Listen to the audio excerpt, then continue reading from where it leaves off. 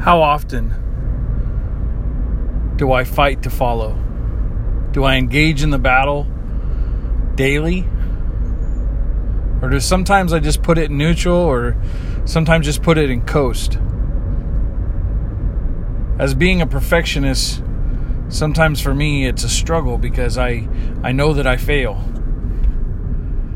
But I'm working towards this place where it's not about daily perfection or even moment by moment perfection, but it's about daily pursuance.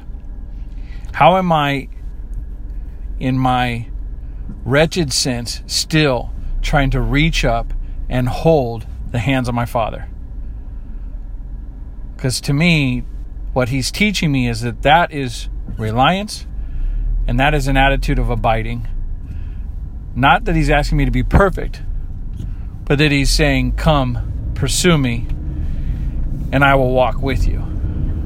And that is encouraging me every day, because my Father is teaching that to me and living that out in front of me through his word, through prayer, through his nearness.